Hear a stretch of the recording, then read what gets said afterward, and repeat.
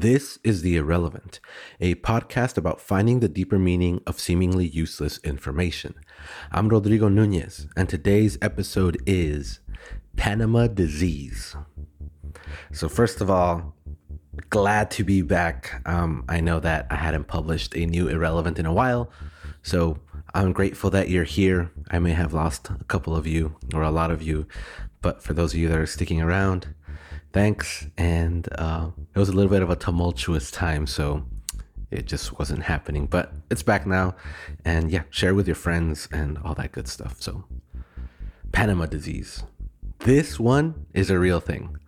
Not like the other disease named after a Latin American geographical location that's making the rounds and being believed by people who are writing the most audacious piece of collaborative fiction of all time. Nope. Unlike Havana syndrome, Panama disease is very real. And have you ever wanted to be witness to a mass extinction? I mean, aside from the one that's oh so slowly happening right now, this one is happening way faster, and it will definitely affect you. Now, I hope I'm not scaring you too badly, because you don't have to run for a face mask or a vaccine or anything like that, because Panama disease only affects bananas. That's right, B-A-N-A-N-A-S. Anyway, let's get on with the show.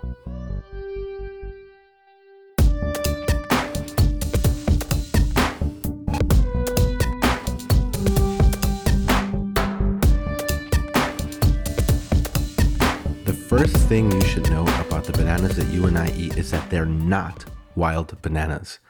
They're a human creation, selected and bred specifically for taste, size, and seedlessness. That last part is especially important because while wild bananas have seeds, actually a whole bunch of seeds, the whole flesh is peppered with seeds, and they reproduce like normal plants, the bananas that you and I eat do not have seeds and do not reproduce like normal plants, and that's totally by design or by human manipulation. The way they're reproduced is by grafting a plant to another, but genetically, almost every banana you've eaten is a clone of the one right next to it, and a clone of the one right next to that one, and a clone of the first banana of that type that was ever created. There's very, very, very little genetic variation between them, essentially none. They're what's called a cultivar. This would have been helpful to know when I was younger.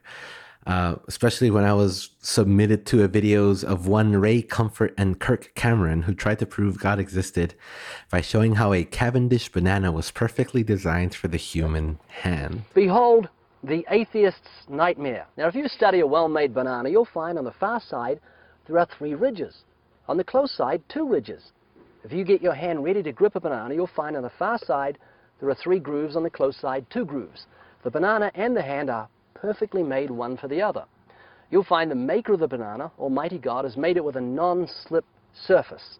It has outward indicators of inward contents: green, too early; yellow, just right; black, too late.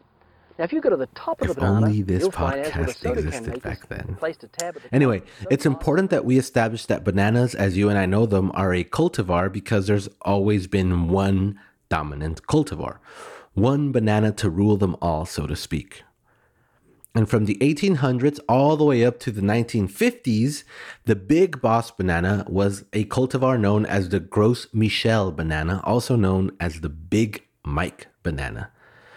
If you're listening to this, chances are you haven't had a Big Mike banana, but they were larger than the ones you and I know. They weren't as curvy. They were a little more straight. And they had a slightly thicker skin, and they also tasted more like banana than our bananas of today.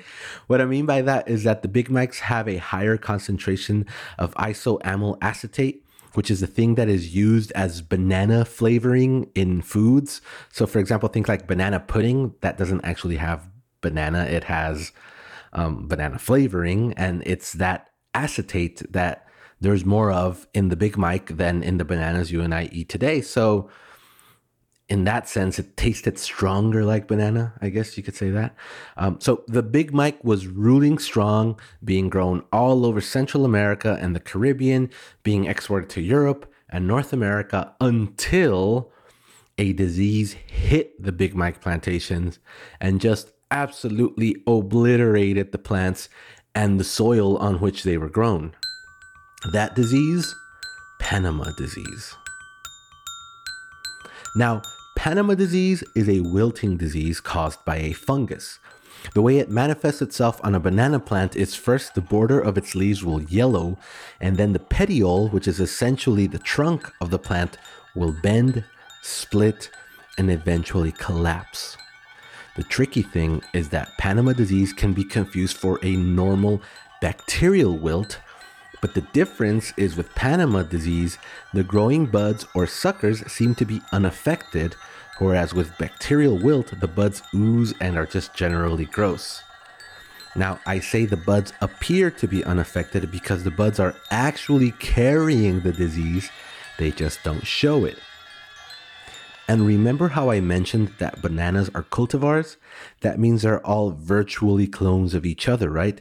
They're reproduced asexually by taking one spore or bud from one tree and planting it elsewhere, but they all have virtually the same genetic material. So that means that when one fungus is effective against one plant, that means it's effective against all plants of that cultivar. So when banana disease hit one Big Mike plant, it really meant all Big Mike plants were vulnerable to it.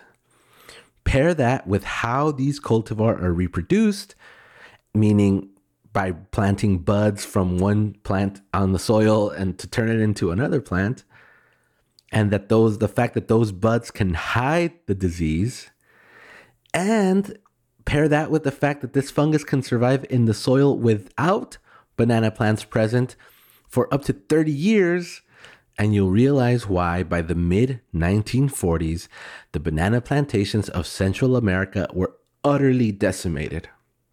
I mean, there was even a Broadway musical song about it called Yes, We Have No Bananas that highlighted how real this shortage was.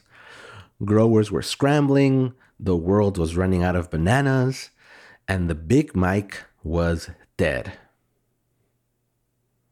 Until a new, stronger banana was born, one that was resistant to Panama disease. Our great hero, the Cavendish cultivar. So Cavendish bananas are the ones that you and I know and potentially love. They're slightly curved, yellow, sweet. Most of the bananas we see in US stores are Cavendish. Yes, even Chiquita bananas. They're just a slight variation of Cavendish. They're a whole separate cultivar, a cousin to the Big Mike. They're actually genetically different from the Big Mike, and they had actually entered mass production way back in 1903. But because of the dominance of Big Mike, they weren't really popular. But with Panama disease wiping them out, and the soil being literally unusable for decades to grow Big Mike, in came the Cavendish banana, and much to the delight of growers everywhere, it was thriving where Panama disease had ruined the Big Mike banana. So the world was saved, right? Everyone could let bananas spoil in their homes once again, because where the Big Mike reigned, now the Cavendish reigns. And I don't know if I can understate what a success the Cavendish banana is. I mean, 47% of the world's population of bananas is Cavendish. And whereas the Big Mike thrived in the Americas, the Cavendish banana is grown all over the world, including Malaysia, Vietnam, India, and China, with, of course, the American growing Cavendish bananas all over Central America, South America. Not only that, but Cavendish bananas, because of their shape and size, in addition to being featured in Kirk Cameron's anti-atheist videos, are also prominently featured in sex ed classes throughout the USA to demonstrate how to properly apply a condom, which has made it the center of the most embarrassing day of school for countless of middle schoolers for decades, and that alone makes it a cultural touchstone. So, there we go. The world had a delicious banana cultivar, the Gros Michel or Big Mike. A freak fungus came and nearly wiped all of them out. But we had developed another cultivar, the Cavendish, and now all the world was safe from a banana wiping fungi forever. Except for one little word that we're all too familiar with, that word being variant.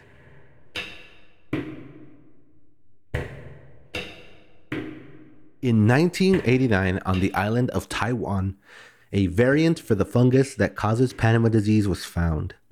This variant was named TR4, or Tropical Race 4. And TR4 was found to share all the same characteristics as the original Panama disease. The ability to lay dormant in the soil, to spread silently, all of it, except it was successfully attacking the Cavendish cultivar, which up to this point had been resistant to the original Panama disease. So upon this discovery, the banana growers of the world knew that it was only a matter of time before it spread to every other Cavendish plantation in the world. By the 2000s, TR4 had made its way to Australia. Finally, in August of 2019, authorities in Colombia confirmed that TR4 had found its way to the Americas, confirming the worst fears of growers everywhere, and the clock started ticking down. It's not really a matter of if, but when all Cavendish plants are taken out by TR4 and the soil, making it so that you can't grow another Cavendish banana anywhere where TR4 has been present. And TR4 is hardy. No fungicides work against it really. Quarantining fields hasn't worked. Scientists are trying to find ways to make this cultivars resistant to TR4, but have largely failed. I mean, they're out there in remote jungles trying to find new varieties of bananas that can be bred to be resistant to TR4. They're even trying to just straight up genetic engineer new bananas, which, by the way, isn't legal in all countries, but they're still trying to do it. So they're not just selectively breeding, they're actually going in there and messing with banana genes directly. But turns out that it's super hard to make a banana that's resistant to TR4 and tastes good and ripens predictably and travels well and can be grown in quantities large enough so as to be profitable. So for all intents and purposes, we're on a countdown to the Cavendish banana going the way of the Big Mike and just ending. So I guess what I'm trying to say is enjoy your bananas while you can. Because in a few years, we may not be eating them anymore. And your children will probably not be eating the same kind of banana you and I are eating right now. Because we are witnessing the mass extinction of the Cavendish cultivar.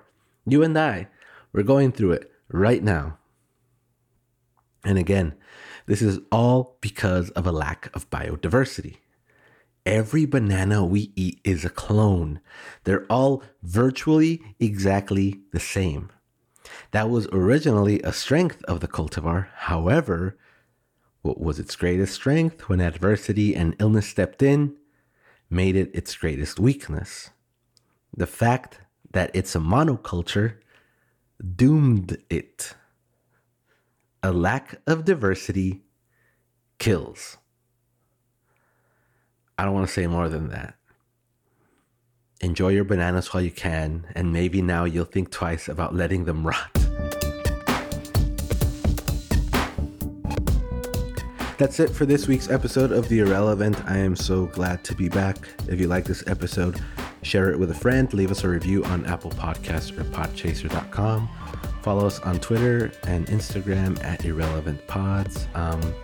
But yeah, thank you guys so much. See you next time. And as always, OR4 did nothing wrong.